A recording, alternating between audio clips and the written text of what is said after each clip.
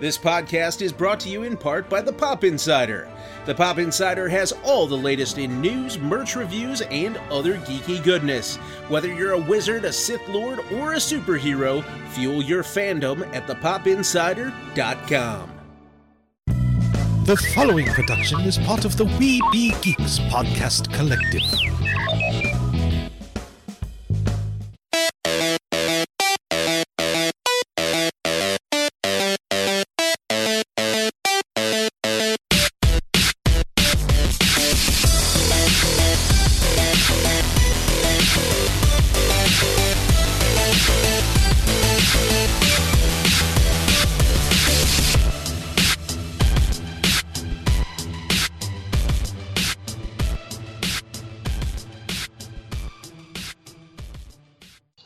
And welcome to another episode of the New England Society of Geeks podcast.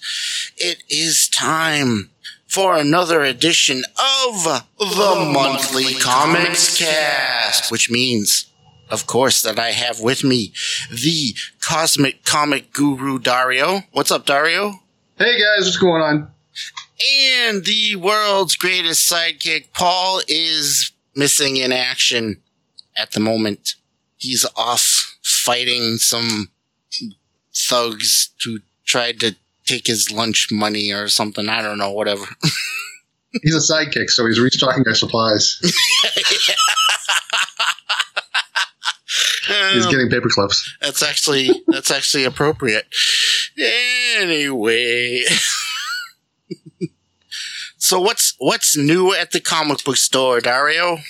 Not much. The new Joker book, 3 Jokers, came out this week. Very exciting. I read it the other day. I don't know if you picked it up today, right? Yeah, I haven't read it yet. Yeah, you should know. Drop everything. Stop this podcast. Okay. Go read it. I'll be right back. It maintains its awesomeness in the second issue, and then I don't know. It's been steady. I think we're losing some steam from the people that were spending money, the COVID money. Oh yeah, but we're still doing pretty good at the store. That's good to hear. Yeah. All right, cool. Well, let's get right into it and start off with our reviews. And of course, with every review, we have a set of instructions, and I will give you those instructions now. Warning! We here at the Monthly Comicscast have our own special rating system based on the greatest weapon in all of comicdom, the Infinity Gauntlet. Starting with 0, which would be a completely empty and useless gauntlet, going through the various stones 1 through 6, finished off by the greatest rating you could possibly get, a full Infinity Gauntlet. And of course, that would make 4 stones about average. So there you have it. Oh, and one more thing. We're probably going to spoil some things during our reviews. So, just make sure you keep that in mind. And if you don't want anything spoiled before you read the comic, then, Oh, spoiler alert. All right. So, there you go. There's a little rundown of our rating system. So, I like it. Excellent. You have been warned. So, let's get to it. Dario, why don't you go ahead and get us started with your reviews? I have 4 books today. I know we normally don't. We're trying not to do more than just a few, but since we're sans Sidekick, yes, I figured I'd squeeze in a couple extras. Exactly. So, little spoiler already. This is the first time I think I've ever done a review with a DC book in it. Is there any way I could squeeze a DC book in here? No, I already name dropped 3 Jokers, so that counts. We're good. There you go, yeah. That was a brief review. So the first book I would like to talk about is Vampire the Masquerade. Ooh. Huh. Winter's Teeth. It's from a company called Vault Comics, and it's written by Tim Seeley. Oh, God.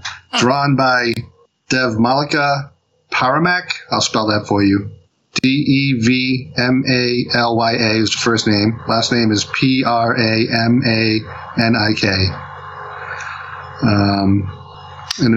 And there's a backup story that has different writers and artists too. The backup story is written by Teenie Howard and Blake Howard, and drawn by Nathan Good. So this is set in the universe of the role-playing game, which has been out since the 90s. It was extremely popular for the storytelling system. I have played it. Dark and different, where at the time it was just Dungeons and Dragons and Star Frontiers and other things like that were the games of choice. Right. This made some major changes in both how the system went and the level of horror and adult material that they were putting in games. So it's come and gone through a few iterations over the years, and I know they've done some comics in the past, but this is the newest one. And this is to coincide with the release of the new edition that came out last year. And this focuses on a group of vampires, or actually a princedom of vampires in Minneapolis, St. Louis. There are the two kingdoms. Geography is not my strong suit, so St. Louis and whatever's across the bay. Minneapolis? I don't know. Sure. I'm dumb there. But there is a prince that runs the two cities, and it focuses on a woman who's basically, she had grown up.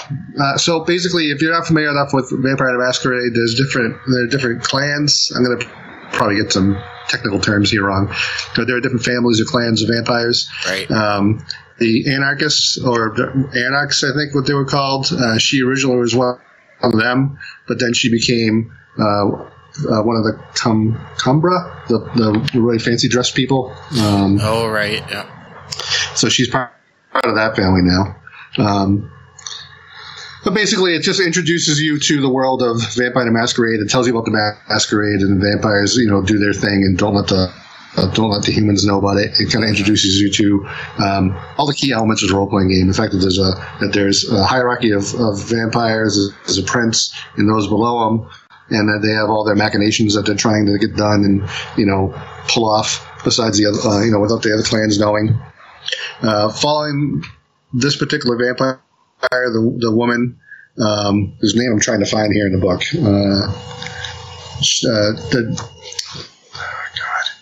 This is kind of complicated because mostly this first issue just kind of sets up the theme for the book. The biggest thing that we learn about the main vampire is that she's got a sister that is old enough to be in a nursing home now, and she has the thing I have right now where I can't remember where people can't remember. Alzheimer's? Yeah, that's it. She's got Alzheimer's. Dementia? Which I may as well have too, right? Yeah. So she goes and visits her sister under the guise of being her daughter when it's not. It's her sister. If you're a fan of Vampire the Masquerade, the art in this book is amazing. The story is pretty. Nice. The story is pretty consistent. The setting is very interesting. It doesn't do a whole lot in this first issue, like I said, besides just tell you about the prince who runs the town, the main vampire, and what clan she's from. But issue 2 already came out, and I read that. And actually, I didn't finish it, but I started reading it yesterday. But it looks like there's going to be a mystery and probably some sort of war between two of the clans is what they're setting up. But this is going to be an ongoing series. One of the things that I enjoy about it. Yeah, one of the things that I enjoy about it is at the end of every issue, they give game stats for characters that appeared in the issue. So you get their character sheets. You also get a blank character sheet for yourself to use. That's awesome. They set up it's like a mini gazetteer for setting up your own campaign in this city too. So they give you a little bit of information at each issue. So if you want to run a campaign there, you can. So I think it's really cool. I haven't played Vampire in ages. I'd love to play that again. Yeah, I don't think I've ever played it more than once. I had some pretty interesting encounters with vampire lovers, but I've never. Yeah. I used to run a Vampire the Masquerade game. That was fun. Did you? I think I played Vampire once or twice. I played Werewolf once or twice. I played Mage once or twice. Mostly I grew up playing D&D, and that's all I've ever done. Yeah. I got a buddy of mine that runs it still. He's really good at it. So, as an issue 1, it's a good setup. I like the campaign setting. I love the art. The fact that it's an ongoing book makes me want to stick with it. I'll have to check it out. I can't really give this more than a 4, which is our average. Is that what it is? Is 4 our average? Yeah. Mm-hmm. Yeah, I can't really give it more than a 4 right now, but I like. Sure. That's pretty good for our first issue. Like I said earlier, yeah. So that's the quick and dirty on that one. What was the full title of that? Vampire the Masquerade: Winter's Teeth.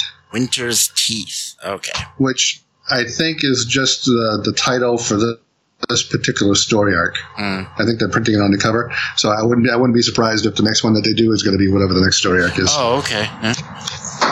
But I've got nothing to back that up. I'll have to check that out. Now. That's just my assumption. I don't know if we have issue 1 in the store, but we have issue 2.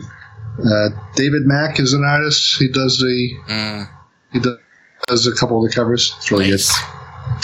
So the next book on my list is from Marvel. It's the newest issue of Thor. It's Thor number 7. And the creative team for this is well known. Donnie Cates is the writer.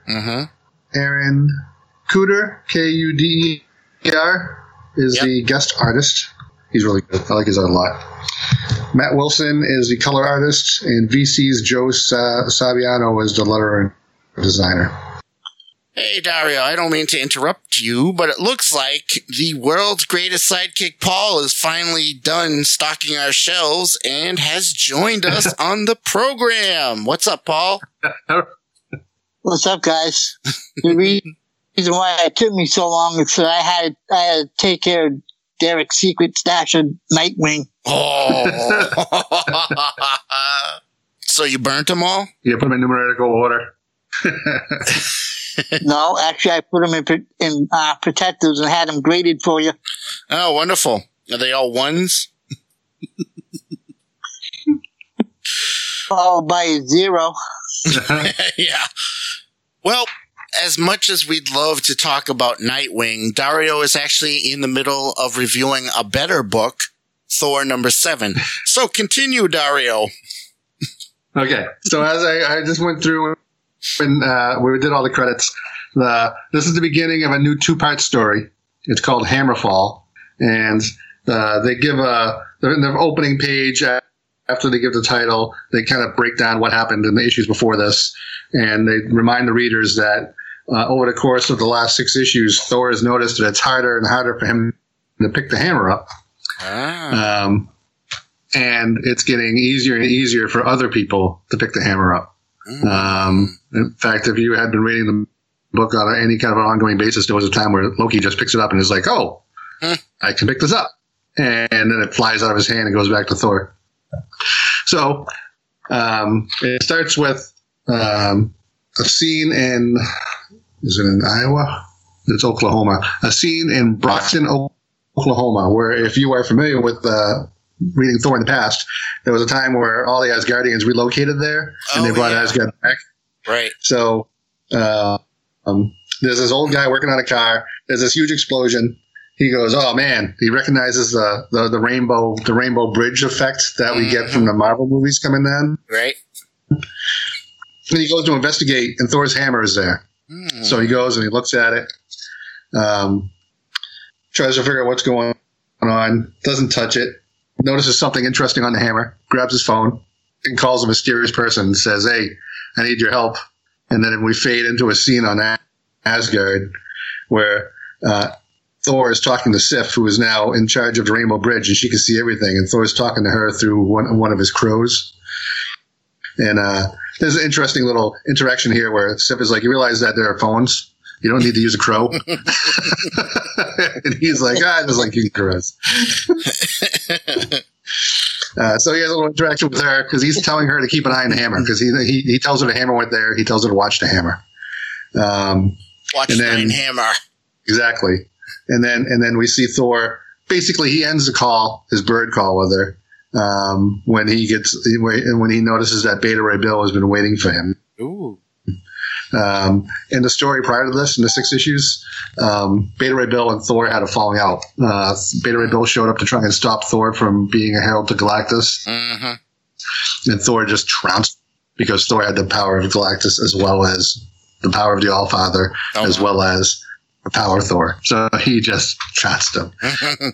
And he didn't just trounce him, he destroyed Stormbreaker in the same way that Hela destroyed his hammer in the movie. I'm pretty sure he throws at him and Thor grabs it and just destroys it. So they are kind of hashing things out. They're having a very polite and royal conversation. Obviously, Beta Ray Bill was treating Thor like a king. And finally, he's like, can we just talk? And they kind of hash it out. And basically, Thor tells Beta Ray Bill that he wants him to be his War Master, to bring him on as a second in command. And he wants him to keep an eye on Thor. If he goes down the wrong path again, which he feels like what he did was the wrong path, then he wants Beta Ray Bill to stop him. And Beta Ray Bill is like, all right, I could do this. But we already found out that last time I tried to stop you, you kicked my butt. So I need access to some pretty good weapons. So they go down to the weapon room where they kind of showcase all these like little things from Thor's history, like his old armor and his old weapons and all these old stuff. And Beta Ray Bill just takes what he needs. Then we go back to Broxton and we see that there's a crowd surrounding the crater where Thor's hammer landed. The old guy's like talking to the press, going, "Yeah, I found it, and I was told to make sure nobody got close, and nobody can pick it up anyway, so don't worry about it." And then Iron Man shows up, and this is the first time I realized that Iron Man's alive again, because Iron Man had been dead, and I don't know what's going on in his book, but apparently he's back. Yeah. So it's Captain Douchebag in a can. Yeah, pretty much. He seems a little bit like a D-bag in this. But anyway, he sits down. He lands next to the old guy. He's like, "I got your call." He goes, "I'm here. We don't need to worry about Thor's hammer. Nobody can pick it up anyway." And then he's like, "How did you even get my phone number?" And the old guy's like, "Oh, I'll show you." And they both walk over to the hammer. And instead of the inscription on the hammer saying, "Whoever picks up this hammer will wield the power of Thor," it says, "Call Tony Stark," and it has his phone number on it.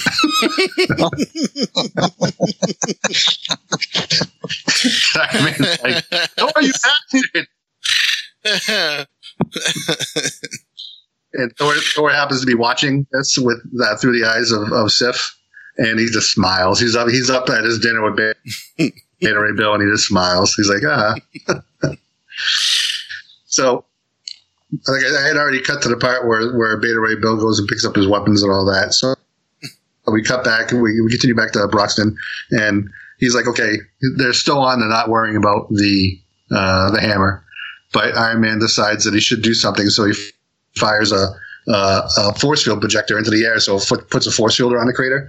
So it's just him, the reporter, a couple other humans, and the old guys that are under the force field. Nobody else is outside of it. And he's like, all right, so I don't think we need to do very much. I think we're just going to put up this force field and wait for Thor to come and get the hammer. Again, he says, don't worry about it. Nobody can pick it up. And then the old guy goes, hey, the writing on it changed. And they look at it and it says, pick it up.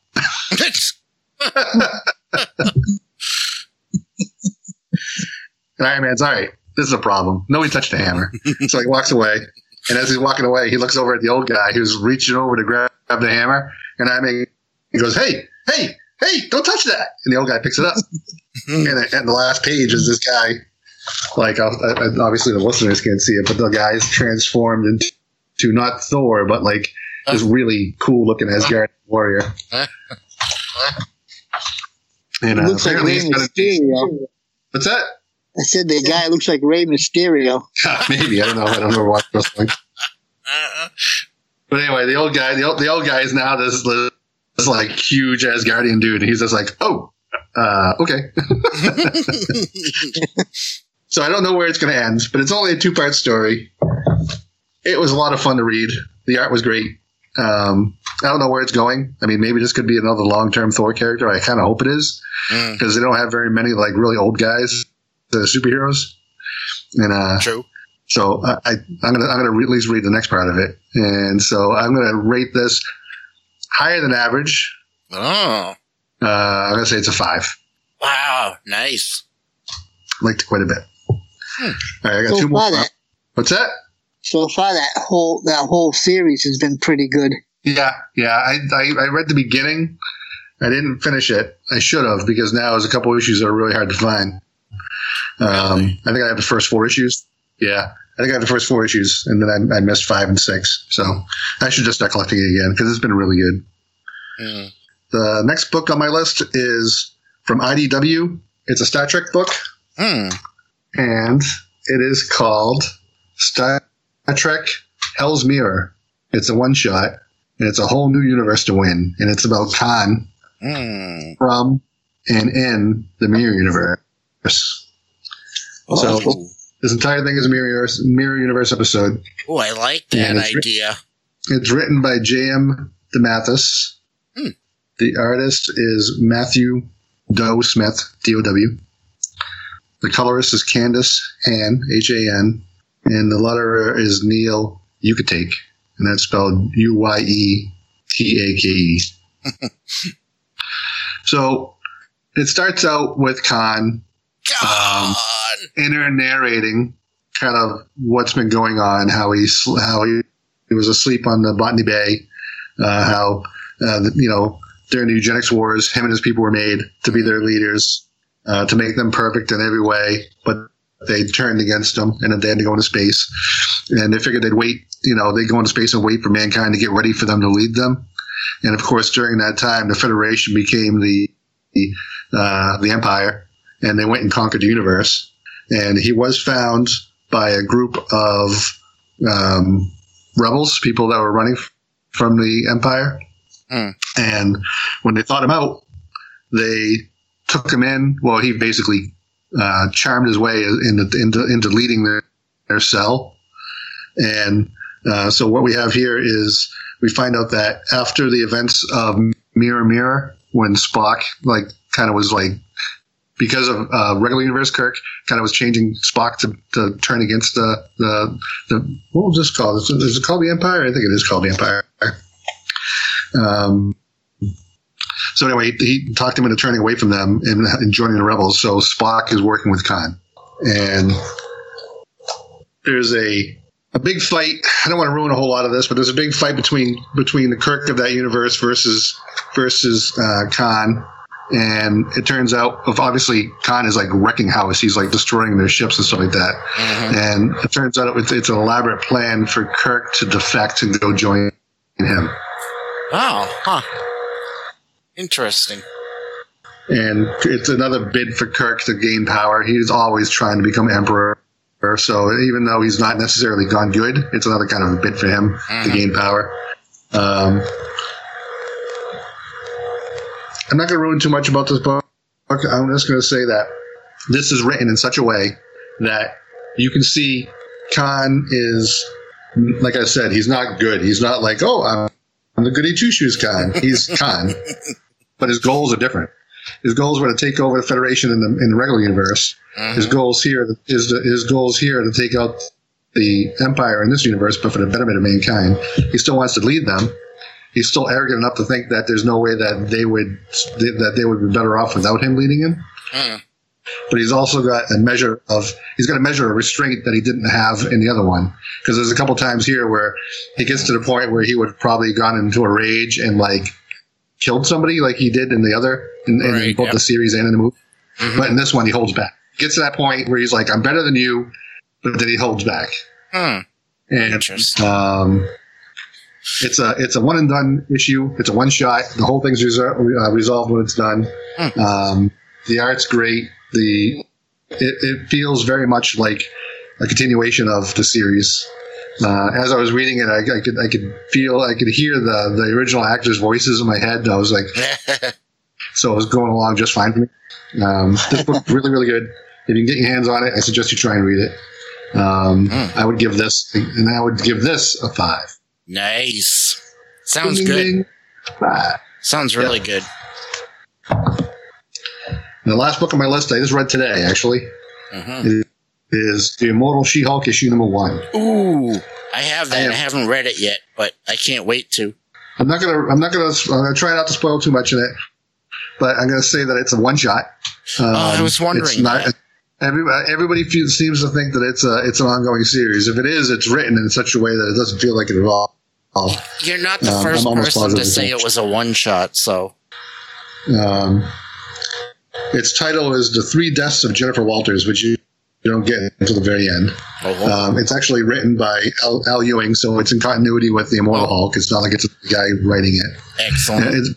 It's very much written as a part of the storyline that's happening in the Immortal Hulk. And I've been catching up on that using my Marvel Universe app. I think I'm only around close to issue 20 maybe. If I'm even that far. I love that series so much. Yeah, it's so good. I just finished the story arc where they went up against the Abomination, so that's kind of where I'm at. Oh yeah. Mm-hmm. But this kind of are you totally up to date in Immortal Hulk? I'm like 2 or 3 issues behind, I think. So you're more or less up to date. So you know, Leader is like got his fingers in this. Right. Yep. In this plot now, and he's kind of manipulating things. Yeah. So this walks us through her becoming the Hulk. It retells her origin. In her origin, she's shot, and it's never said that she dies, but they write into this that she died at that point. So that was her first death. Then they talk about another storyline where she died. And these are all things that happened in previous comic history, so that they never really said she died. So they're saying, okay, she died here. This is what happened. Move on. She died here. This is what happened. This is how it affected her mentally, and move on.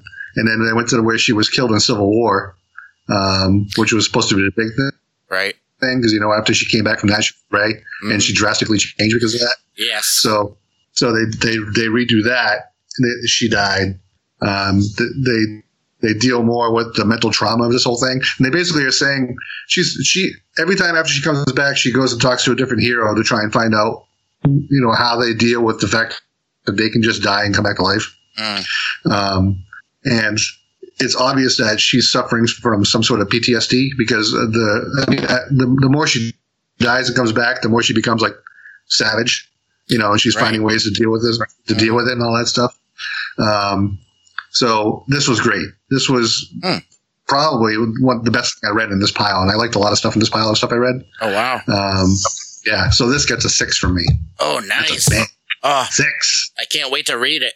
Yeah, I recently found out the Immortal Hulk, the whole thing is that series is gonna end at 50, which I didn't know. Oh, I didn't know that either.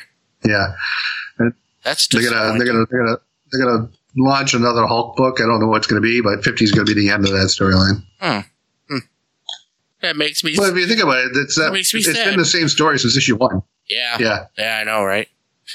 And you can't top that. Once they finish that, it's going to be like, okay, I'm going to go fight, the Gloop. It's funny. Not a lot of books these days make it to 50 issues anymore. So that's pretty good. Yeah. It's also not a lot of books these days are allowed to have an ending. Yes. Even though they're not, it's not like they're going to end the Hulk permanently, but the guy's like, this is my story arc, bam, and we're done. Right. So those are my books. Excellent. All right, Paul, go ahead and give us your... Oh, that's right, you don't have any this week. He did that to me last time. Well, bring some books. See, I did it to you last time, Dario, and this week you brought 4 books. So this month, so it worked. All right, so I, however, only have 3 books, and so my first book is Black Widow #1. Didn't that come out last year? That's how far back he is. Yeah. No, but it was supposed to come out a few months ago. But of course, everything's been delayed. So this is a new Black Widow book with a new creative team. And it is written by Kelly Thompson with art by Elena Casagrande, I think. And Jordi Belair does the covers. I'm sorry, the colors. And Jordi Belair is actually really good on is one of the colorists who's really made a name for themselves in these days, because you don't hear that much about colorists, but Jordi Belair is pretty good. And letterer is VC's Corey Pettit. Ooh. And of course, I didn't get that cover though. The cover artist is the great Adam Hughes, who I love, so I'm going to have to look for that cover. But I got the variant cover by another one of my favorites, J. Scott Campbell. So, and I like this interior art. It's pretty good. I'll show you a little bit of the first page there. It's, can you see it? Oh, yeah. Yeah, that's very nice. It's pretty good. Pretty clean. So, yes, very clean. So it starts out, the book starts out with Natasha, on a spy mission, and there's this really great, double splash page of her fighting all these guys who are guarding a secret. So she fights through them and she makes it to the secret. And, just as she's about to escape, she calls for assistance to escape, and it turns out to be Hawkeye, who shoots an arrow and almost hits her in the head with the arrow. And she says, "Oh, Hawkeye's still mad at me for going out with Bucky and not taking him along." So I don't know if that might have been in the previous series. I don't know. So no, it wasn't in Black. No, it was a different book that I know what you're talking about. Oh, okay. All right. So she zips across the building and she gets to the other side of the building, and she's expecting to see Hawkeye, but he's not there. But Captain America is there. And, so she says, where's Clint? And, basically Captain America says, he kind of left. So she has a nice conversation with Captain America, which is pretty cool. It's a couple of panels, which is nice to see. You get a little glimpse of their friendship, which is always nice to see. So then after the mission, she goes back to her apartment, and she discovers that somebody has broken into her apartment. And it's really neat because she discovers this because she has a little spy trick that she uses where she puts a piece of tape across the bottom of the door with a little hair on it. And she knows if the tape is broken, that somebody's in her apartment. So that was fun. You ever see Misery? Oh, yeah. Yep. Exactly. She does something like that. Misery. Yep, exactly. So then she sneaks into her apartment, and somebody shines a flashlight on her, and she's like, "What's going on?" And then they shoot her with some darts. And she falls out of her apartment. You see if I can show you that. She falls out of her apartment. Looks like she's going to crash into the ground below. Cut to... Probably Clint. Cut to San Francisco 3 months later. And there's a building being built in San Francisco. And there's a construction crew that want to know how they're supposed to continue building the building. So suddenly Natasha appears with the schematics as if she is perhaps the architect or something. And, they have a little conversation about how she's trying to get this building built and everything.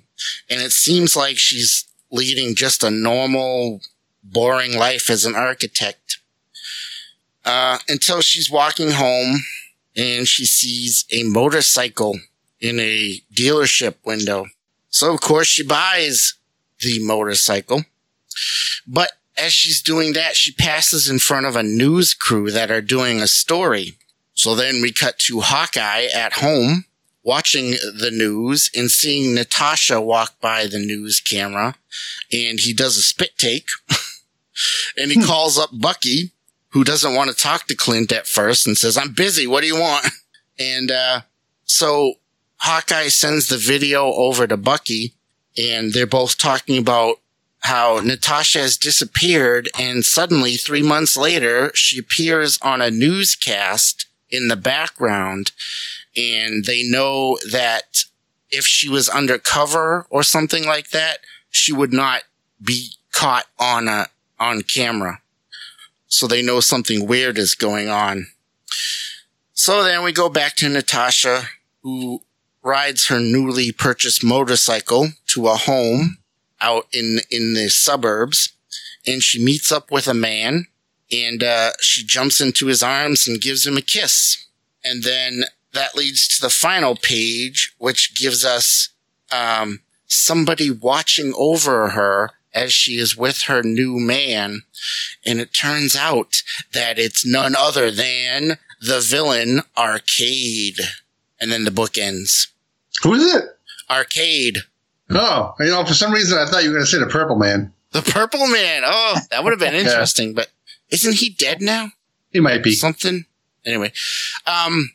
So yeah, the book sets up something very interesting going on with Natasha, and Arcade is watching, and he's obviously controlling her new life, and it's a fun mystery, and Hawkeye and Winter Soldier are on the trail to find her. So for me, it's what I like about Black Widow. It's the type of stuff I like. So I enjoyed the book immensely. It was pretty good for a first issue, and I am going to give it a 5. That's sweet. I think the three of those characters work really well together. Hawkeye, Bucky, and Black Widow work really well together. Yes, I do too. They had a mini-series where they talk about their relationship. I think it was Tales of Suspense that came out like a bunch of years ago. That's right. And that was good. Right. I agree with you. I love the three of them together. I think they have a great dynamic together. So I'm looking forward to seeing what they do with this book. Yeah, even Falcon. Throw Falcon in that mix, and it's really good. Oh yeah, that'd be cool. And there's also a nice. I always love the dynamic between her and Captain America too, which you get a little bit of there, which is fun. She's teamed up with so many characters. Not to interrupt your reviews here, but she was a staple of Daredevil too for a while. She was in his book on a regular basis. Oh right, yeah. Back in the 70s. It's funny, for a former Russian spy and assassin, she plays well with others. Well, unless you read the Ultimate version of her. Yeah, that's true. She basically turned on everybody. Yeah. She was like what she should have been, a spy. Yeah, exactly. All right. My next book is from Image, and it is a book called Big Girls. Big Girls. I don't know if... I never even saw that on our shelves. Did you subscribe to that, or did you grab... No, it was on the shelf. It was on the shelf. I read about it, and I wanted to check it out. So basically, the premise of Big Girls is, so the world has kind of been infected by some kind of weird virus or something. Actually, they're not really sure exactly what happened, but it has turned some men into giant monsters, like kaiju, that attack quite often. So they have this city that's walled off called the Preserve, and these monster men, come to attack the city all the time. And so they have, for defense, they have what they call the Big Girls, and these are women that basically it's like giant women, like 50-foot tall women. Remember that old movie, the 50-foot tall woman? Yeah, Attack of the 50-foot Woman. Yep, Attack of the 50-foot Woman. That's as tall as they get. Yeah. Yeah. So it's kind of like, I don't know for sure if they haven't actually given them a height, but they're giant. So, basically this book sets up the world, and, it tells you all about what happened. They're not sure what exactly caused it, which is a little bit of a cop-out to me in a way, but whatever. And, it's a mystery. Sure. And it introduces some of the characters, including one of the women, who's kind of a new recruit, one of the giant women, and her handler, who's an agent who's a bit of a rough kind of by the book guy, and they hunt down this guy who's buying an extremely large amount of groceries, and they follow him back to his apartment, and they discover that he has a giant baby. Let's see if I can show you that. It's up here. A giant baby that he's taking care of. So they come in and they bust into his place, and they're like, you can't harbor this giant baby. It's going to turn into a giant monster and attack us and blah, blah, blah. So the guy shouts out this, tells his baby to run. So the baby busts through the wall of the apartment and jumps out. And it's like, it's like fifth story apartment or something like that. So when he jumps out of the apartment, the woman grabs the baby and she's like, "Oh, I caught him. Look." And then her handler just shoots the baby right in the head and says, he says, "He's going to grow up into a monster. So we need to take care of him now." So, he's that type. So, of course, the woman's upset. And later on, the guy's trying to explain to him, there's no cure or anything. It's a guarantee that child is going to grow up and be a monster. So I had to take care of it. So, of course, now there's friction between the two. And here's a image of what the monsters look like. Okay. So they're there's like these weird looking creatures with like pustules all over their body and stuff. Yeah, they don't even look human. Are they? Do they all look the same, or do they all have a different appearance? From what I can see, it looks like they're all pretty much the same. So whatever infects them, it's kind of all the same thing. So the giant woman goes out to fight this monster that's attacking the city, and in the middle of it, she has a flashback to the child that got killed. So she pauses momentarily, and that's just long enough for the monster to knock her down and almost knock her out. And then we cut to another scene of the father who lost his giant baby, and a woman approaches him and says she's from a secret organization, and he was supposed to be raising the kid for this secret organization. And the guy says, "Oh, they killed my son." And she said, "Don't worry, we have plenty more." And they show like a lab of giant kids. Yeah. So that wasn't his real kid, right? That was just one that they gave him to raise. I believe so, if I read it correctly. All right. So yeah. So it's an interesting idea. And of course, the first issue was a lot of setup for the idea. It was interesting, but overall, I have to go with a 4 for that one. Mm-hmm. I might stick with it for a little while, see how it goes. It could be interesting. We'll see what happens. The handler's name was his name Tony Stark? No, it was not. It was like his last name was like Snark or something like that. I don't know, So you know what? I like the fact that IDW takes these risks and puts these books out. I do too, except that was Image. Yeah. If you're gonna get anything that's not superhero stuff, I mean, you got to go there. Yeah, it's or Image. Image is that IDW or Image? Image. Image. That one was Image. Right. Yeah, they kind of both do.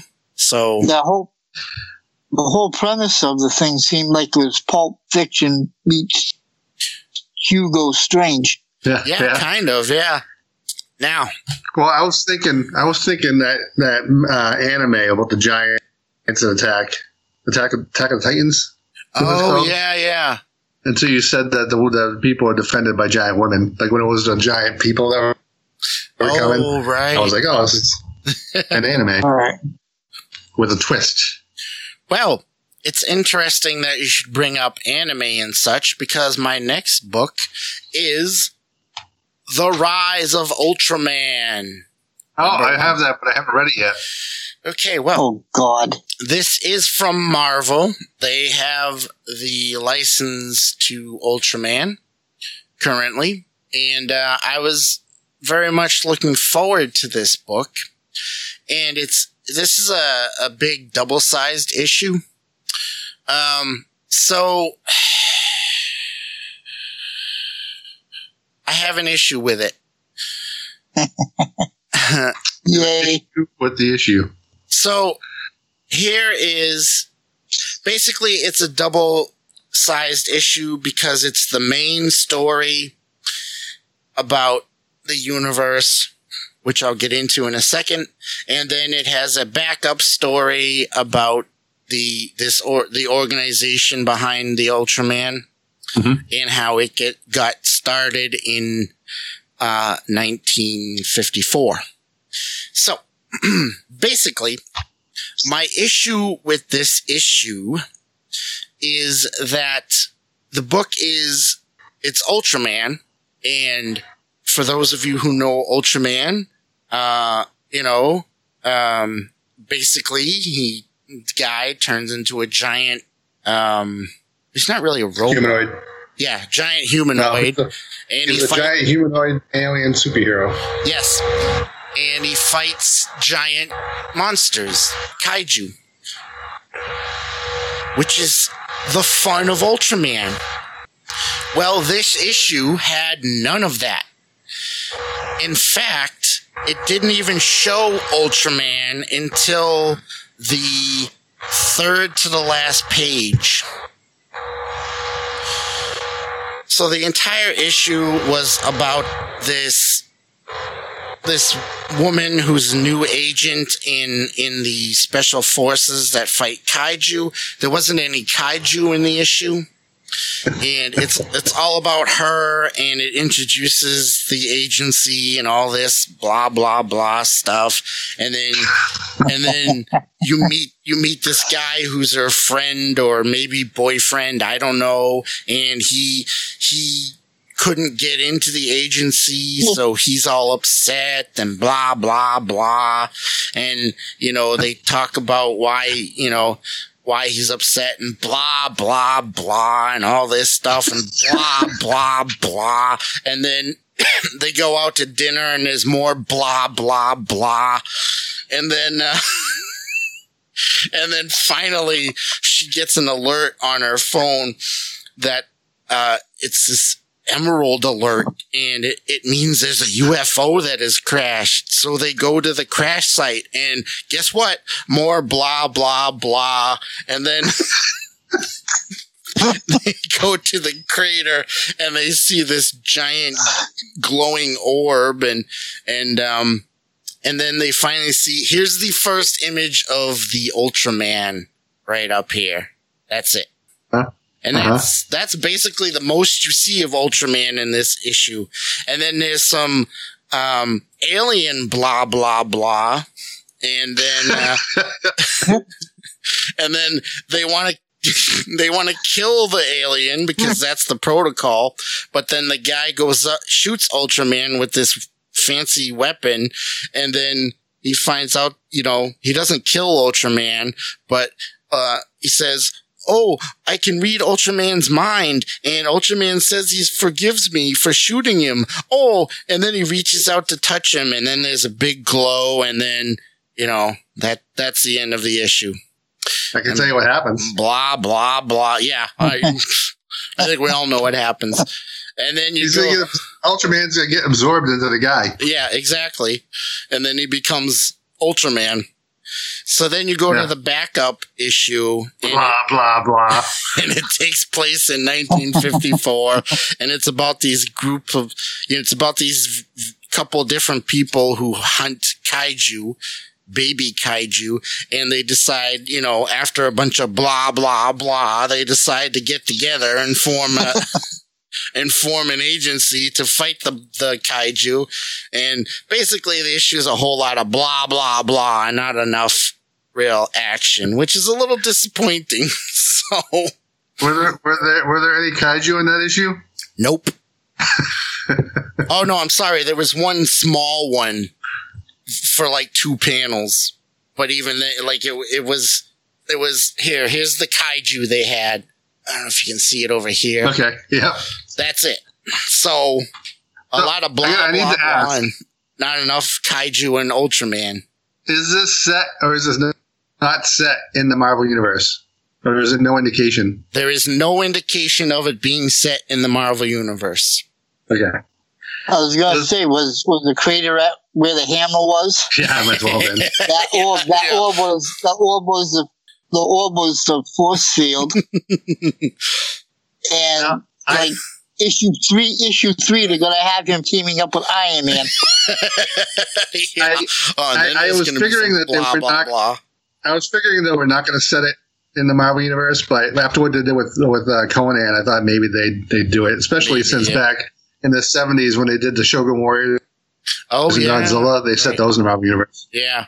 Well, it's still possible, I suppose, but yeah.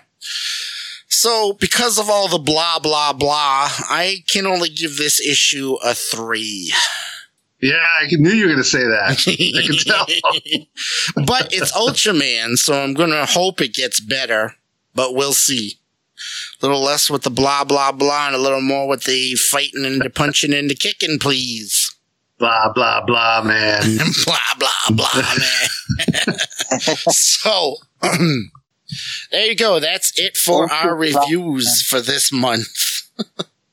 So, some good choices, some okay choices. So, that means next up, we don't have any real news to talk about. So we'll get into our big off-the-shelf review. But before we do that, I did see one thing pop up that I just want to go over real quick. This will just be a real quick thing. It's an article I just saw. It says 6 DC characters Tom Hiddleston would be perfect for. So I'll just read them off to you and you can give me your thoughts on it. First character for Tom Hiddleston, Sandman. What do you think? Sandman? No. No. Terrible idea. Terrible idea. Okay. Yeah. Next. What, Golden Age Sandman or the Neil Gaiman Sandman? The Neil Gaiman Sandman. Terrible idea. Not a fan. Okay. All right. How about... Blah, blah, blah, blah. Exactly. All right. How about Christopher Chance, the Human Target? I'm not real familiar with him. He could be okay with that, but no. Okay. How about the Manhunter? How about Manhunter? No. I don't think it's on this list, but all right. How about Andrew Bennett from iVampire? Yeah. I could see that, I think. See that. Yeah. I could see that. Maybe. All right. How about you'll love this one. How about Deadman? No, absolutely not. I don't think so. No. No way. No. Not even a little bit. No. If Dario says no, let's go for it.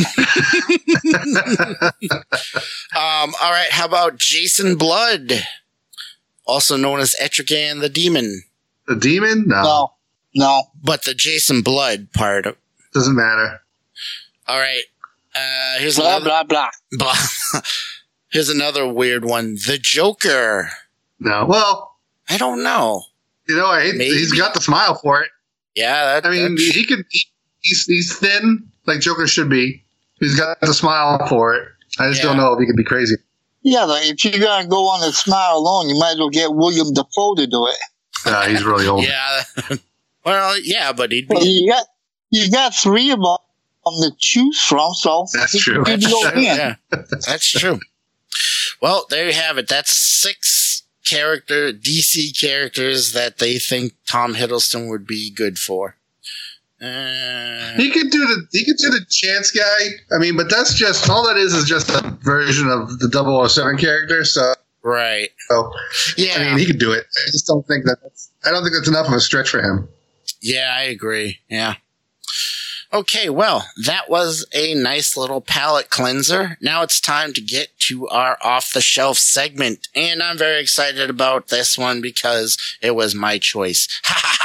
And I chose the 1987 version of the Justice League, also known now as the Justice League International. And of course, that was put out by DC Comics, and it was written by Keith Giffen and J.M. DeMatteis. Yeah, he's the guy that just wrote that Star Trek book I just talked about. Exactly. I was about to say that. Thank you very much.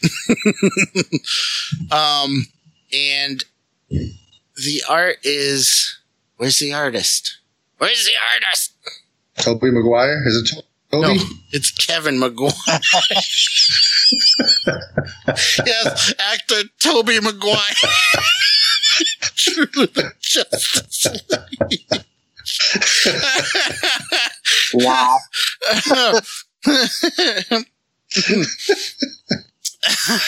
That was close. Sure, brother. Sure.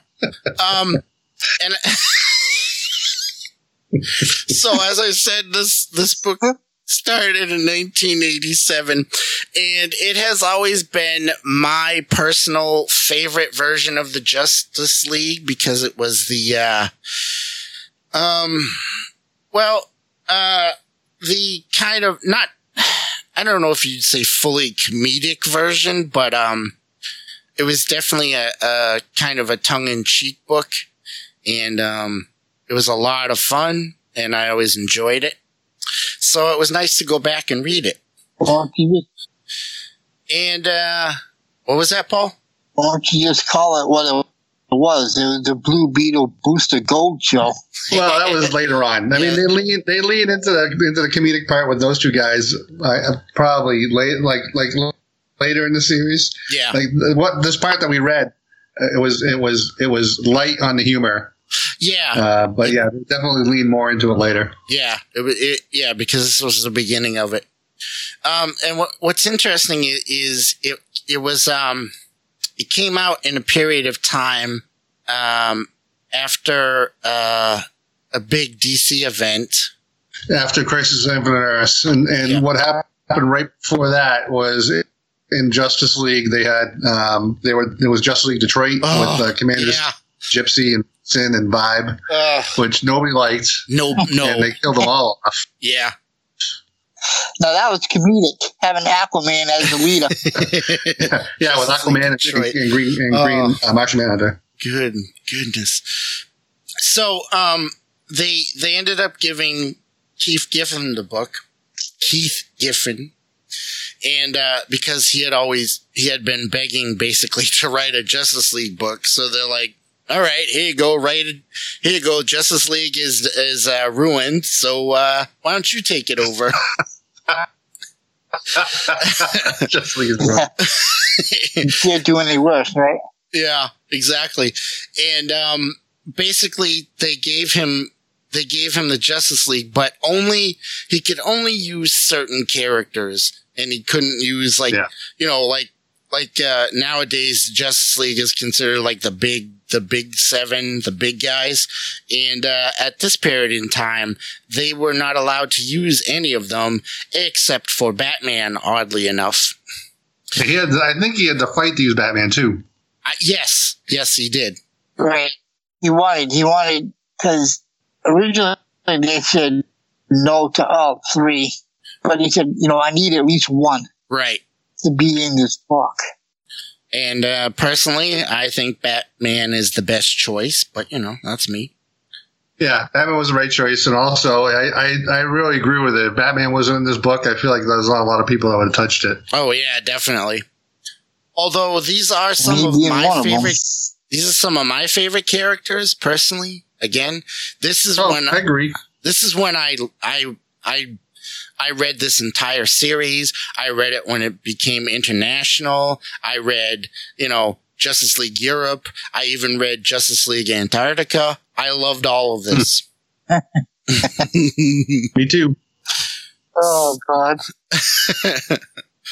And one of the things I like, so the book starts out with, so the initial lineup here is, of course, as we said, Batman, and we get Booster Gold and Blue Beetle. even though Booster Gold comes in a couple issues in. But we get Captain Marvel, also known as Shazam to some people. Martian Manhunter, who's always been one of my favorites. Black Canary, Mr. Miracle, Dr. Fate, who's not like a full-time member, but Dr. Light, the female version. She's also not a member. Yes, not a permanent member, and of course, Oberon, who, how would you describe Oberon? He's a sidekick to Mr. Miracle. Yeah, okay, that's good. That's all he is. He's a sidekick to Mr. Miracle. He was Mr. Miracle's manager. Yes, and so he would go and stop all his carny things, and the fact that he was a little person was part of the whole carny thing. Yeah, and it's funny. I'm looking at this cover. I didn't realize that Dr. Light they only drew her head. They didn't even bother to draw the rest of her body. I know, right? They only drew her head. Well, I guess they were figuring, because she has like that white part on her collar there, so it'll blend in. But yeah, it's just her head. Even Oberon, they at least drew a little bit of his neck. But anyway, so the book starts out with Guy Gardner, who, of course, being the wonderful person that he is, expects that he's going to be the leader of the Justice League. And so the first meeting we initially have is between Guy Gardner and Black Canary. And of course, Guy Gardner being the male chauvinist pig that he is, you can imagine how well that goes. So he wasn't always like that. He was different. He was different when they first made him a Green Lantern. Right. And I don't know when they made this change, but I had never known about this character until they made him a Green Lantern again, like for the second time, and during Crisis on Infinite Earths. So like he got a ring during Crisis on Infinite Earths, and then all of a sudden he was like kind of everywhere. He was in this book, so yeah. I don't think I knew much about him before that either. Actually, I know I didn't. He was only Green Lantern. He became a Green Lantern back in the 70s. Yeah, he was in Green Lantern in the 70s, and he's the one that the ring picked before Hal Jordan. But for some reason, he didn't become the Green Lantern. So, the first initial pages of the book is the whole team coming in and getting together, and Guy Gardner trying to lead them, and them all like kind of brushing him off and also not, I don't think any of them can really stand him. No, none of them can stand him. He is he's the worst of the worst, which makes for some fun, interesting things, including one of the most famous images in comics that comes up a little later. When Batman finally shows up with Dr. Fate, and Batman comes in and basically says, no, I'm the leader, you are not. And that's it. Which, of course, Guy Gardner is not happy with. So, after a lot of Batman's kind of a jerk in this book too, really.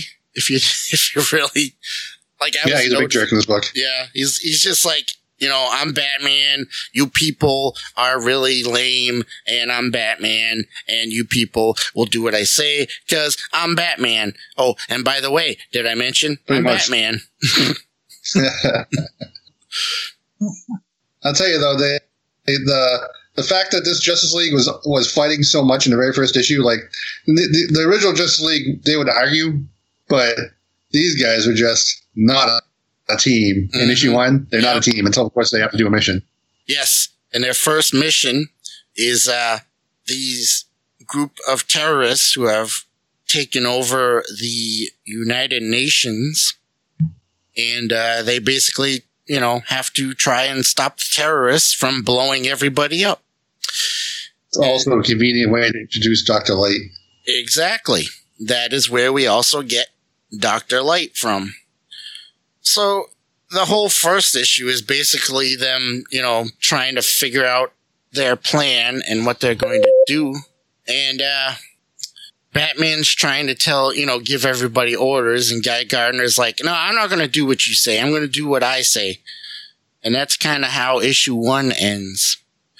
Which is, it's funny because... Yeah, it's a lot of infighting, and it's honestly, it's kind of a weak first issue, I think.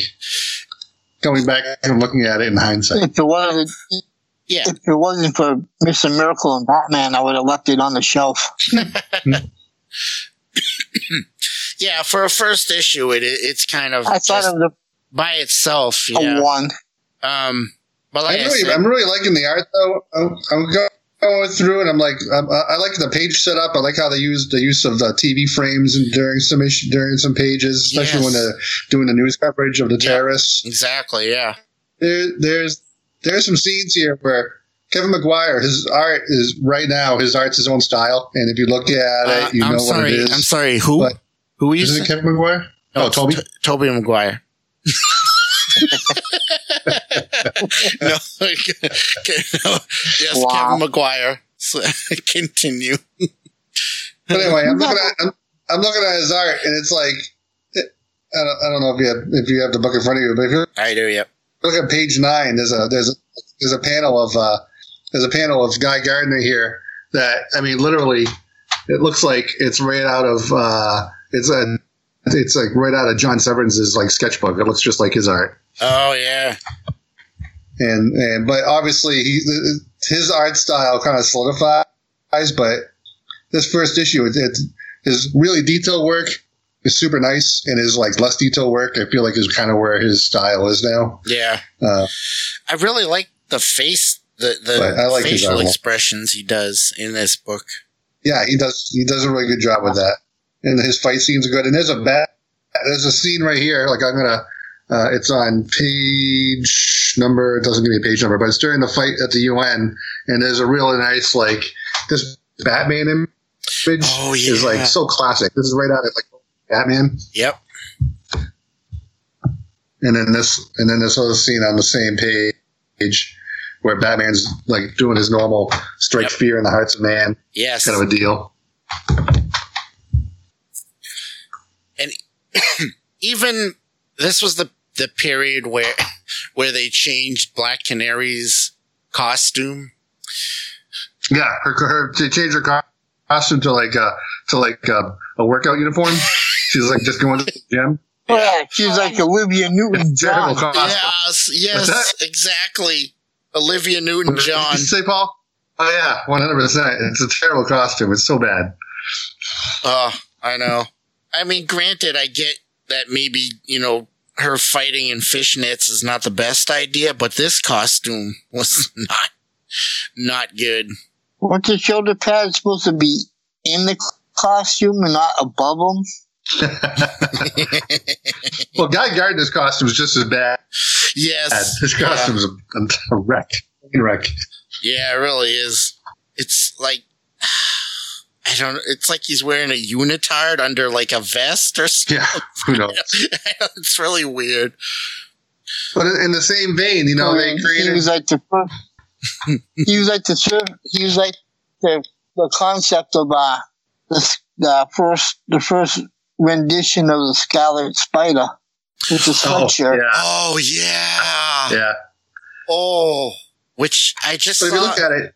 I just saw Scarlet Spider in some other book, and he's back to that costume, and I'm like, oh, why? Yeah, it is bad. But I mean, they designed Booster Gold's costume around the same time, and that's not terrible. Yeah.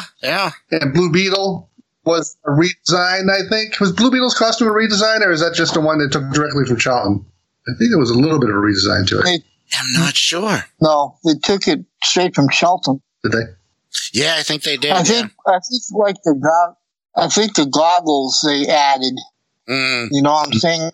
It said eye holes. They added like yellow goggles, which I kind of like. I like the way they do that. So moving on to issue number. So I guess Tobey Maguire. Yes, I guess Tobey Maguire can draw. Yeah. I know, Tobey Maguire's very talented. Who knew he can act and draw? At least he has that to fall back on.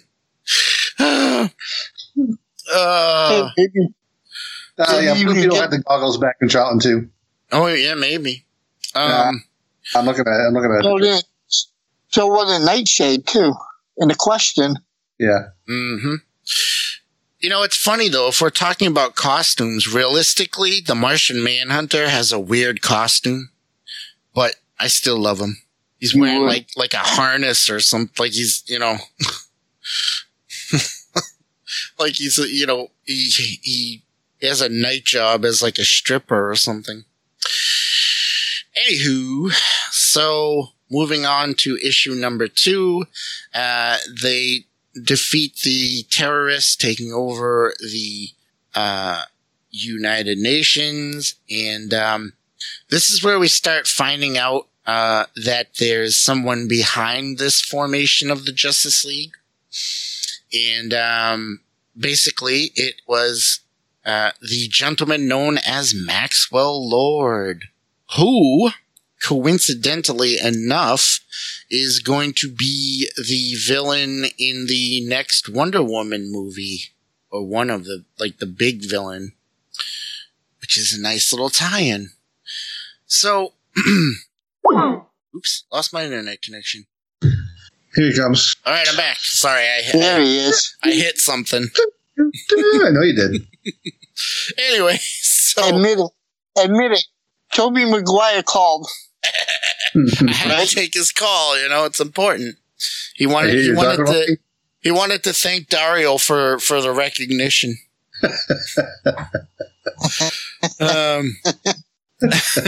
Maybe Dario can get him down to the comic book store for a signing. Oh, that'd be great. Yeah, there you go.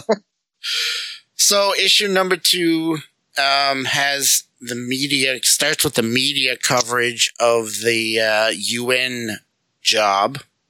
And this is where we debacle. Yeah. Well, they did save the day. Not pretty, but they did. And this is where we start seeing Maxwell Lord and his plans behind the scenes. And we get more arguing. There's a lot of arguing in these issues, which is part of the charm of the book, especially in the beginning. And then we get to a little interlude, which I had completely forgotten about this guy, and it didn't make sense at first, but it makes sense eventually. And that's the Gray Man? Is that his name? Yeah, the Gray Man. Yeah. Because he's the main villain of the first major story arc. Right. And, you know, he has a discussion with Dr. Fate. Is he normally a big Dr. Fate villain, or I'm not really that familiar with him? No, that's his first appearance that I know of. Oh, okay. They created him just for this story. Unless I'm wrong, but I feel like I'm right. Oh, do you? Just like you feel like like you were right about Tobey Maguire? Hey, listen. Yeah. He's a man of many talents. He's a Renaissance man. He's Spider-Man. He draws everything. Very talented. He was the Hobbit too, wasn't he? No, that was. I know who it was. Well, help me out because I'm having an old man brain fart. It was the guy who's not Tobey Maguire. You know who that is. Oh, that's gonna drive me nuts now. I know who he is. Wood. Yes, thank you.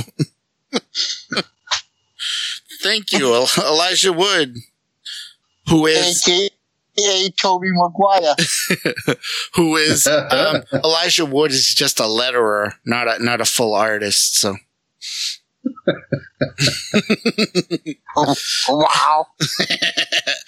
And in addition to the Gray Man, we also get introduced to this trio of characters who are from another dimension, and they come to this world. Being the Wonder Twins?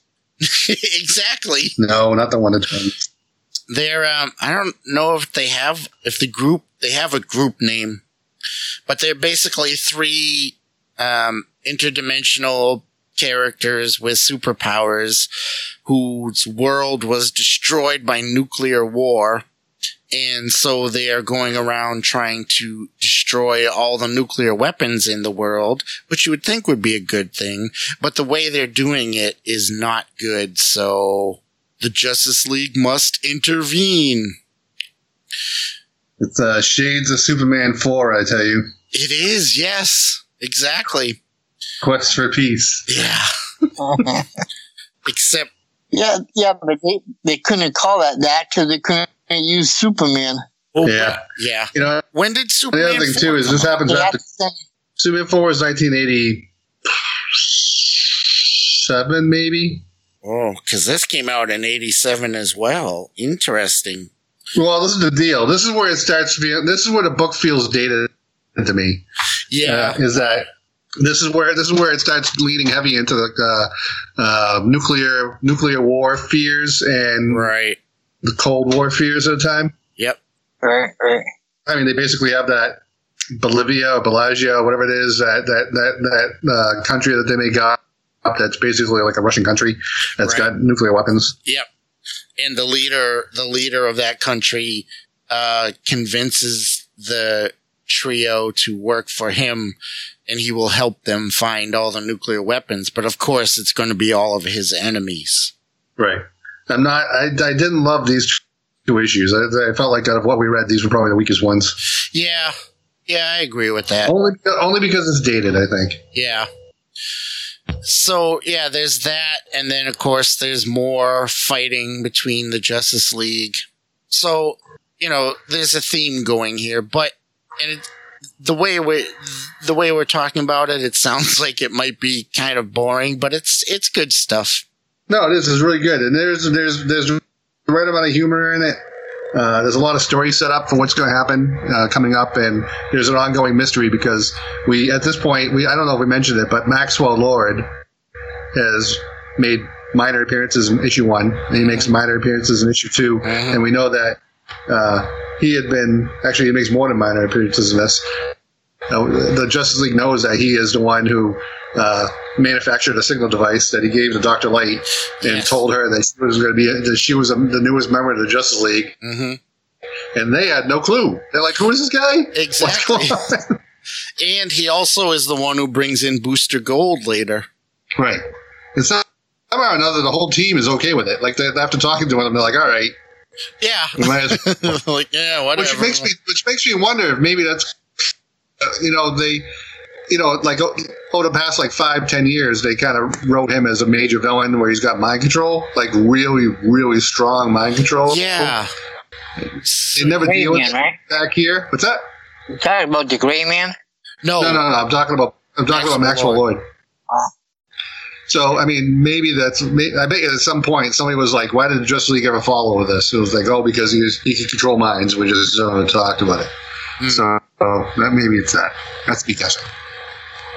So, I love this.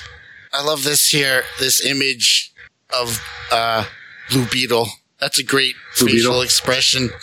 As he's in his Beetle ship and the Justice League is going to fight to stop the 3 nuclear people, whatever, and they find out they're about to enter Russian space. So he's like, "Uh-oh." So the three people from the other dimension are the Silver Sorceress, the Wanjina, I think is his name, and Blue Jay. Right. And essentially, they're just alternate versions of DC characters. Like Wanjina is like a Superman kind of a guy. Silver Sorceress is kind of like maybe Scarlet Witch, maybe? Mm. No, I wouldn't even say that. She's just a powerful sorceress. Yeah. And then Blue Jay is like the Atom and Hawkman and the same guy. Right. He's got wings, that's what, and he's blue, so hence he's Blue Jay. Okay. But when they enter Russia, they come across the Rocket Red Brigade, which I love. You like their costumes? Yeah. Well, I mean, that's pretty cool. So they're basically like the Russian Iron Men. Mm-hmm. Yeah, basically, yeah. They're like a bunch of Russian Iron Men. And So there's some fun. There's a fun kerfuffle with them in the Justice League, until the trio, the nuclear trio there, attack.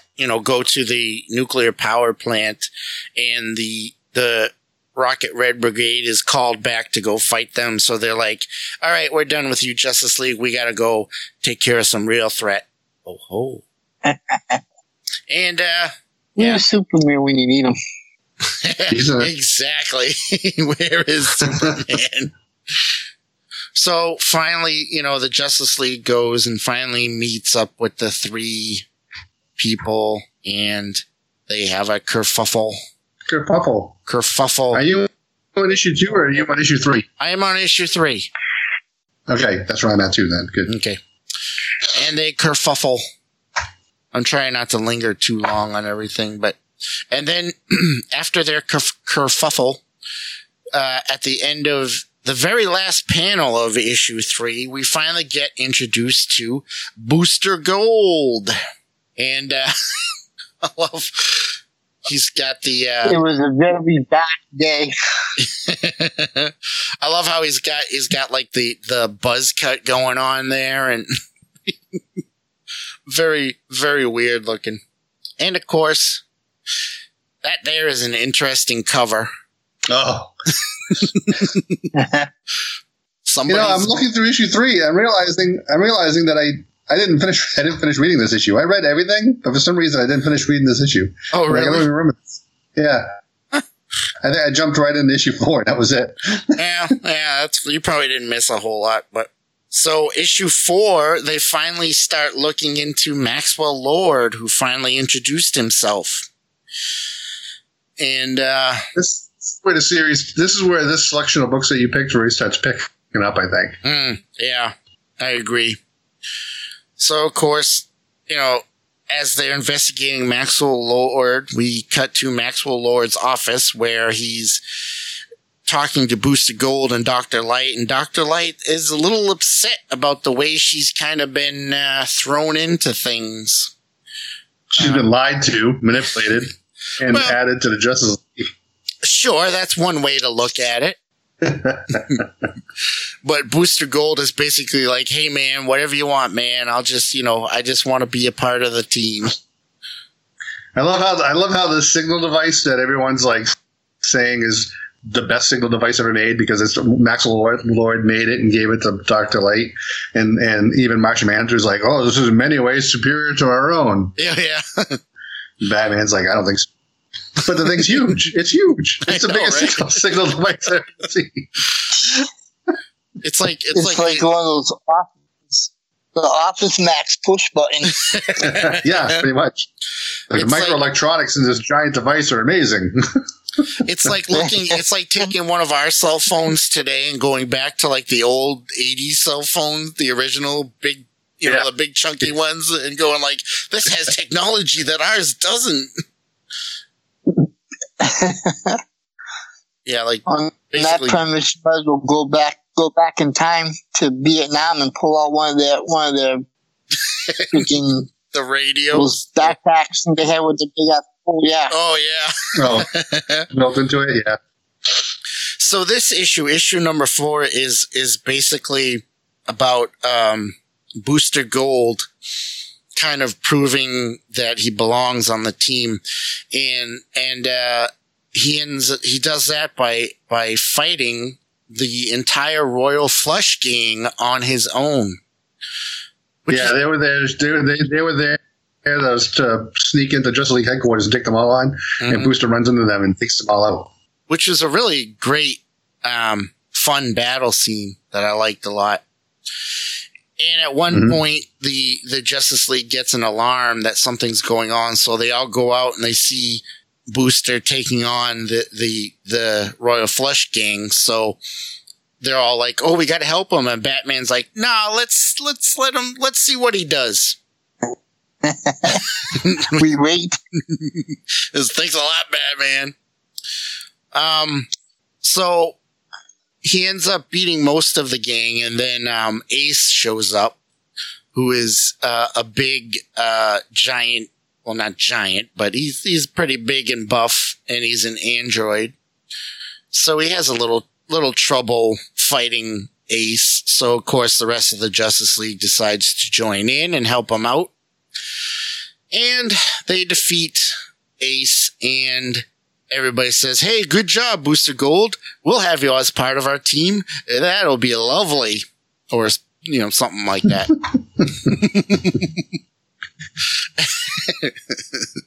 And that brings us to issue number 5 with the great cover. And it says, Showdown.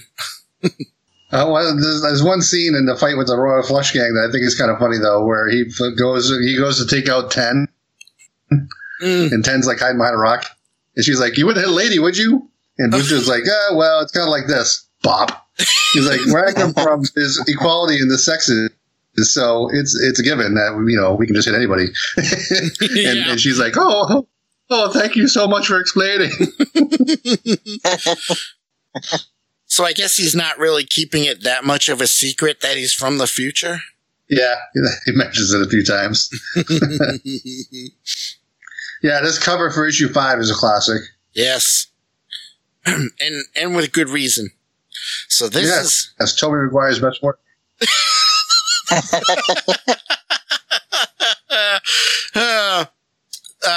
So this is one of the most famous issues with one of the most famous scenes. And oh my, look at this sweet mullet on this guy. Oh yeah, I couldn't help but notice that.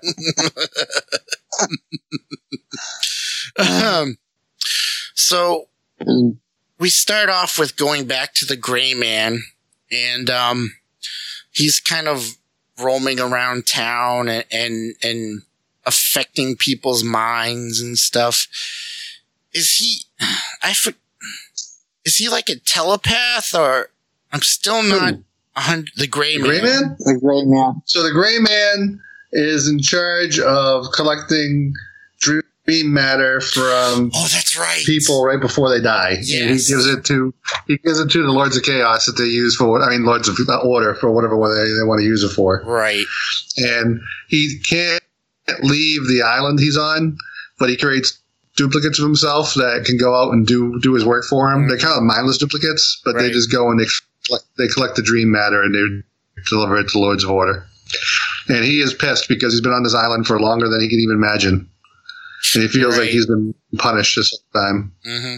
Which, I guess if you want to be negative about it, you can see it that way. But, whatever, man. So we see a little bit of the Gray Man, and then we cut to a news studio where we see a reporter reporting on his opinion piece. It's called Jack Ryder's Hot Seat. Now, yes, that name should sound familiar to any DC fans. Jack Ryder, never heard of him. Nope. Jack Ryder, also known as the creepy guy. The Creeper. Creeper, yes. Yes, the guy with the best shoulder hair in DC Comics. Oh, yeah.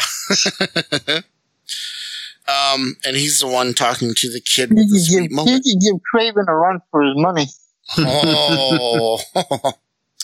But anyway, Jack Ryder starts off with kind of, being like the J. Jonah Jameson to the Justice League and giving them like a hard time and kind of coming down on them. Mm-hmm.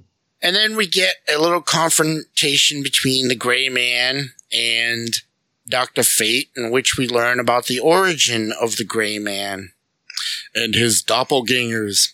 And we learn how he's all upset because he's stuck in this little podunk town and they won't let him get out and he's being punished and he doesn't know why and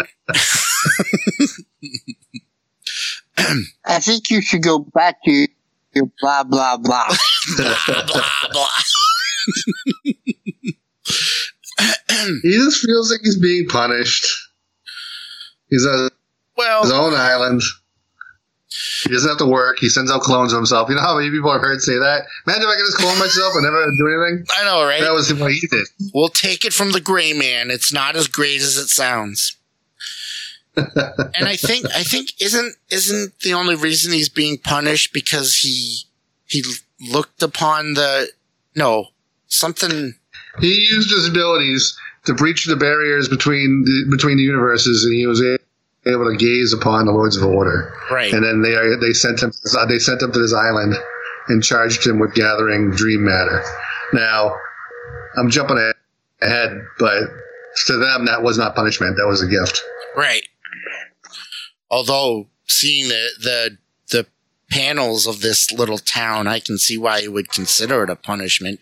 Yeesh. No. The town is where he goes to when he escapes the island. The island. Right. That's right. Yeah, that's right. In a different dimension. I stand corrected. Anyway, so after we get his origin, it cuts back to the Justice League, and they're arguing again because it's what they do.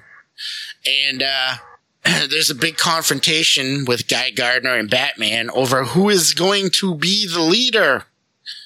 And this is where we get one of the most famous scenes, and that is the one-punch knockout of Guy Gardner, which I love, which I thought happened later in the series, but no, apparently not.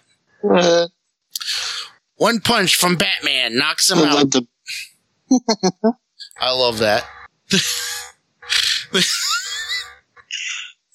And there's it's awesome. He took off his.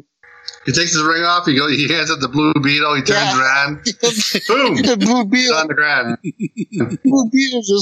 Blue Beetle just takes his ring and throws it over his shoulder for nothing. He's like one punch. I love this. Blue Beetle's crying. He's laughing so hard. He's crying. I know he's laughing around. He's gonna wipe his eyes under his goggles. And then Black Canary is upset because she missed it. I know. She's like, what? What? I missed this? And then here's another panel that kind of kills me. So Dr. Fate tries to contact the Justice League, and he does it by going through one of their monitor screens, but all you see is his mouth. Yeah, it's a giant mouth. It's just weird looking. And so he It was a personal portrait of Tobey Maguire. So then he tells the Justice League that Dr. Fate tells them that they have to come to Stone Ridge, Vermont, because of what's going on there. So of course they go, and they discover that the town has been taken over. Well, first they run into the Creeper, who has also been taken over his mind by the Gray Man. The Creeper? No, he hasn't. So the Creeper went there as Jack Ryder to go do his job, and when he got into town, he got attacked by the Gray Man. His reporter, his cameraman either got killed or taken. When the Gray Man takes dream matter, people seem to pass out and collapse on the ground. So he got taken by that, and Jack Ryder became Creeper, and so he's just running around doing because Creeper things, jumping around, laughing. Captain Marvel found his camera guy colleague. Yeah.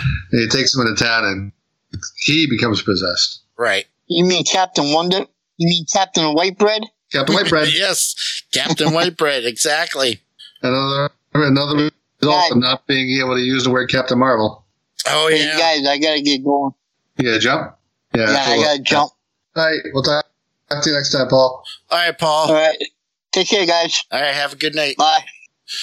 All right, so we'll try to finish this up real quick. We can. So basically, they go to the town and they find out that the Gray Man has infiltrated, and Oh, yeah, there's one point where the Gray Man takes over Captain Marvel. That was pretty crazy. Yeah. Yeah, and there's a big epic fight between Captain Marvel and Martian Manhunter. Yeah. And that's when Batman and Martian Manhunter both at that point are like, you know, he is really, really strong. We need him to be taken care of properly. Yes. Yeah, if you can take over Captain Marvel, that's pretty big. He's, for somebody who at first seemed like he was going to be really lame, that's pretty good, I'd say. So, where am I? I lost my place here. The fight with Captain Marvel. Oh, yeah. Martian Manhunter. Which is also another great cover. The Martian Manhunter, lying down on the ground after being beaten, and Captain Marvel standing over him with a big rock about to crush him. Yeah. And then that first page after that with the Creeper, and the Justice League standing around the Creeper. There's some great facial expressions there. Yeah, he does a good job with Creeper, I think. Yeah, definitely. In fact, it made me miss the character. He was not a member of the team. He was just in this issue, as far as I know. Yeah, and I think he's been around recently. I want to say I saw. Oh, he's been around recently, but I think in this series, I don't think he's in it much. No, I think you're right. I think this is pretty much the only time we really see him. Mm-hmm. So, not only does the Gray Man have Captain Marvel captured, but he also managed to capture Dr. Fate. So, that's pretty impressive for a guy who doesn't seem like much. Right. You know, taking Dr. Fate is not an easy thing. I mean, the two of them together are very, very strong. Oh, yeah. Especially magically. Yep. They could probably both take out Superman. Yeah. Who, we know, has a weakness to magic. Which always amused me. But hey, you gotta give him some weakness, right? Yeah. And you can't just be moving plants around willy-nilly. You gotta give him a weakness. So there's some great fights going on. The whole Martian Manhunter Captain Marvel one is awesome. Mm-hmm. And there's, they go and they investigate the town. They find the Gray Man and they fight him to rescue Captain Marvel and Dr. Fate. And of course, the Gray Man uses all his doppelgangers to attack them. Yeah, they're in the movie theater. Yeah, yeah, in the movie theater. And the doppelgangers all show up to attack. Yep. And this is where it starts, like, getting a little bit crazy. I think, like I feel like they kind of bailed out of this story, because Dr. Fate, like, is freed somewhat, like, mysteriously. He frees himself, and the Gray Man and Dr. Fate are having this big fight, and like you said, he brings in his doppelgangers to kind of fight the Justice League who show up. But then after that, Dr. Fate teleports him back to the realm of order, and then he's like, "Oh, I got it. We're good." Right? Yeah. Maybe they didn't quite have a way to end it. Yeah, we'll do this. Like, he doesn't even take the Justice League with him, I don't think. No. Yeah. He leaves the Justice League behind. He takes the Gray Man with him to the Lords of Order, and the Lords of Order are like, "Oh yeah, we're gonna just kill you." Yeah. And they're all left behind. And they don't even do it in the same issue. They wrap that up in the first 2 pages, or the first 3 pages of the following issue. I know, right?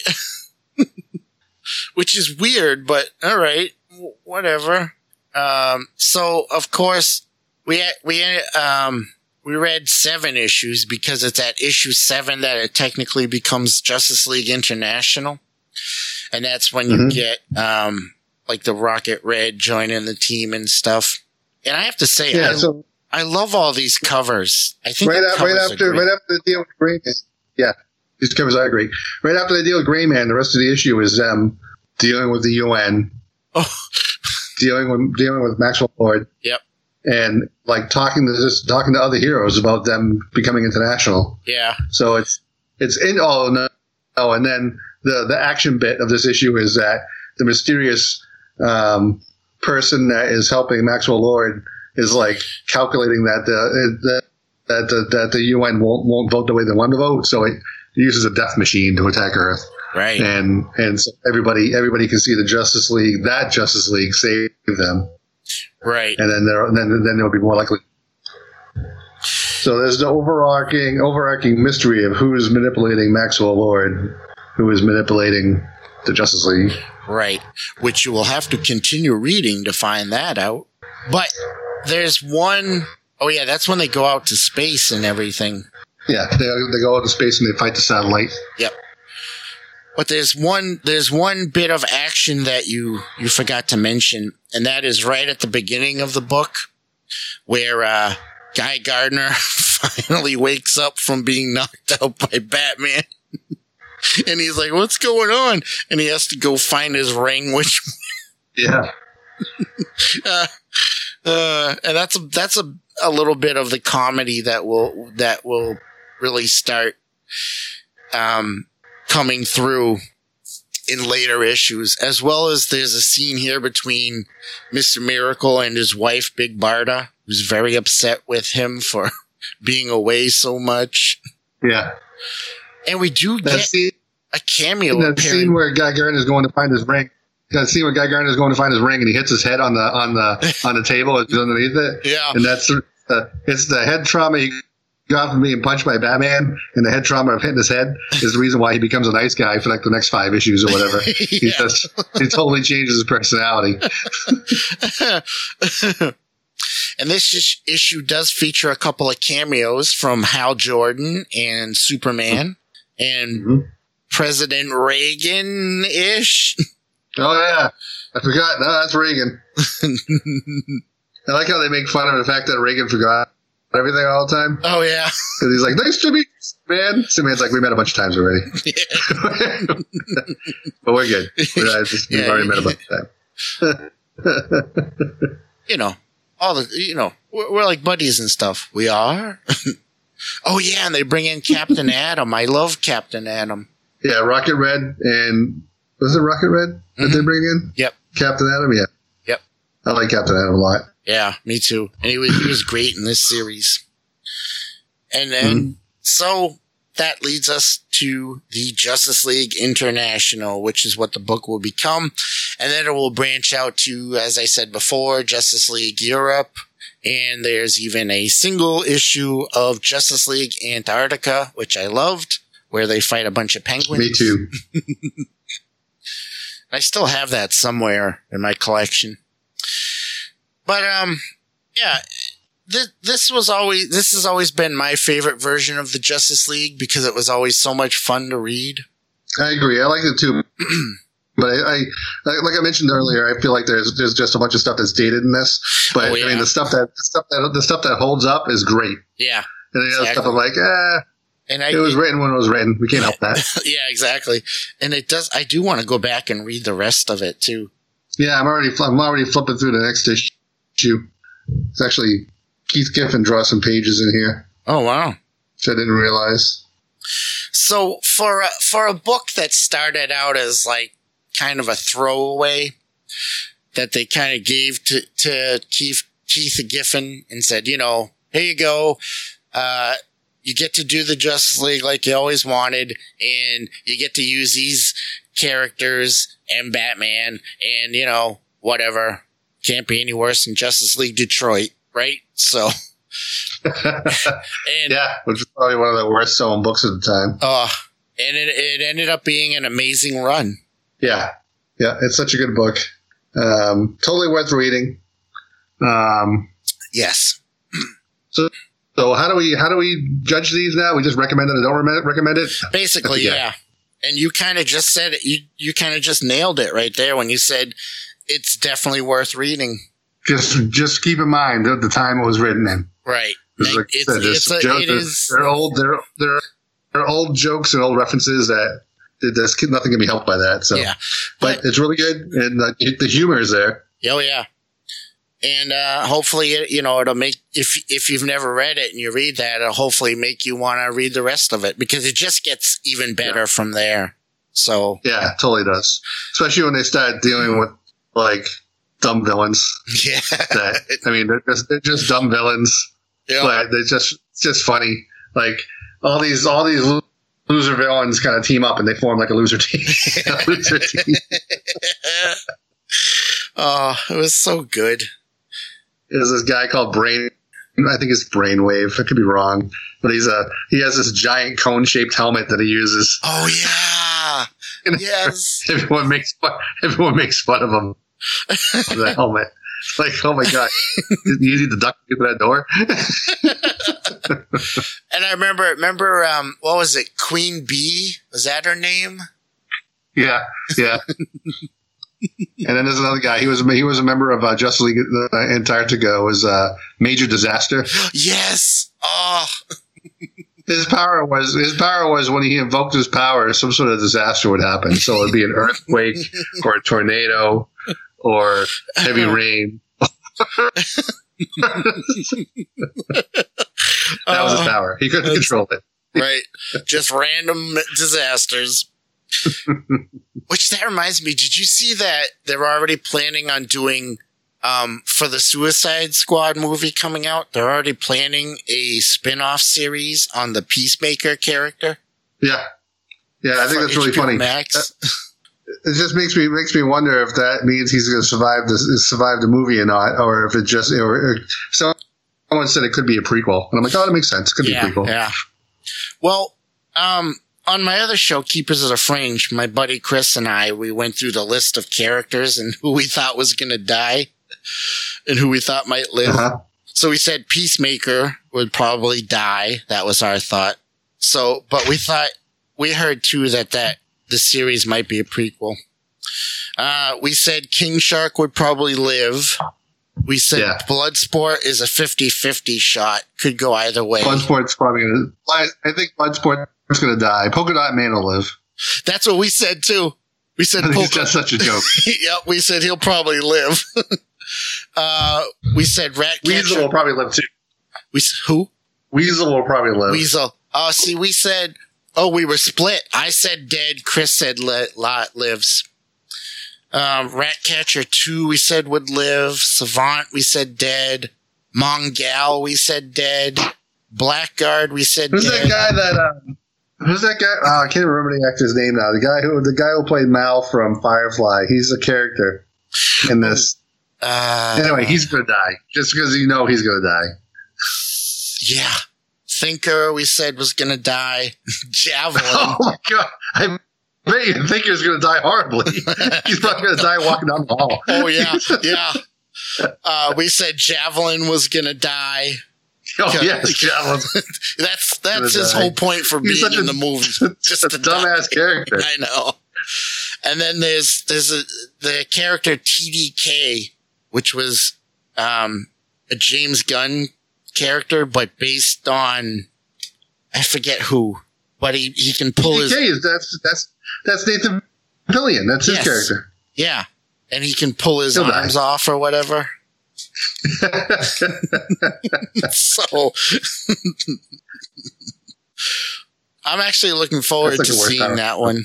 Yeah, no, that trailer I saw made me 100% I'm behind that. Yeah. It's going to be the greatest movie ever made. It's going to be awesome. It's going to wipe out the memory of the first one, which is great. I think so. That first movie was terrible. Oh, so bad. So bad. But anyway, I think that's all we have, unless you have anything else you wanted to bring up. I don't think so. All right, excellent. Well, another great episode.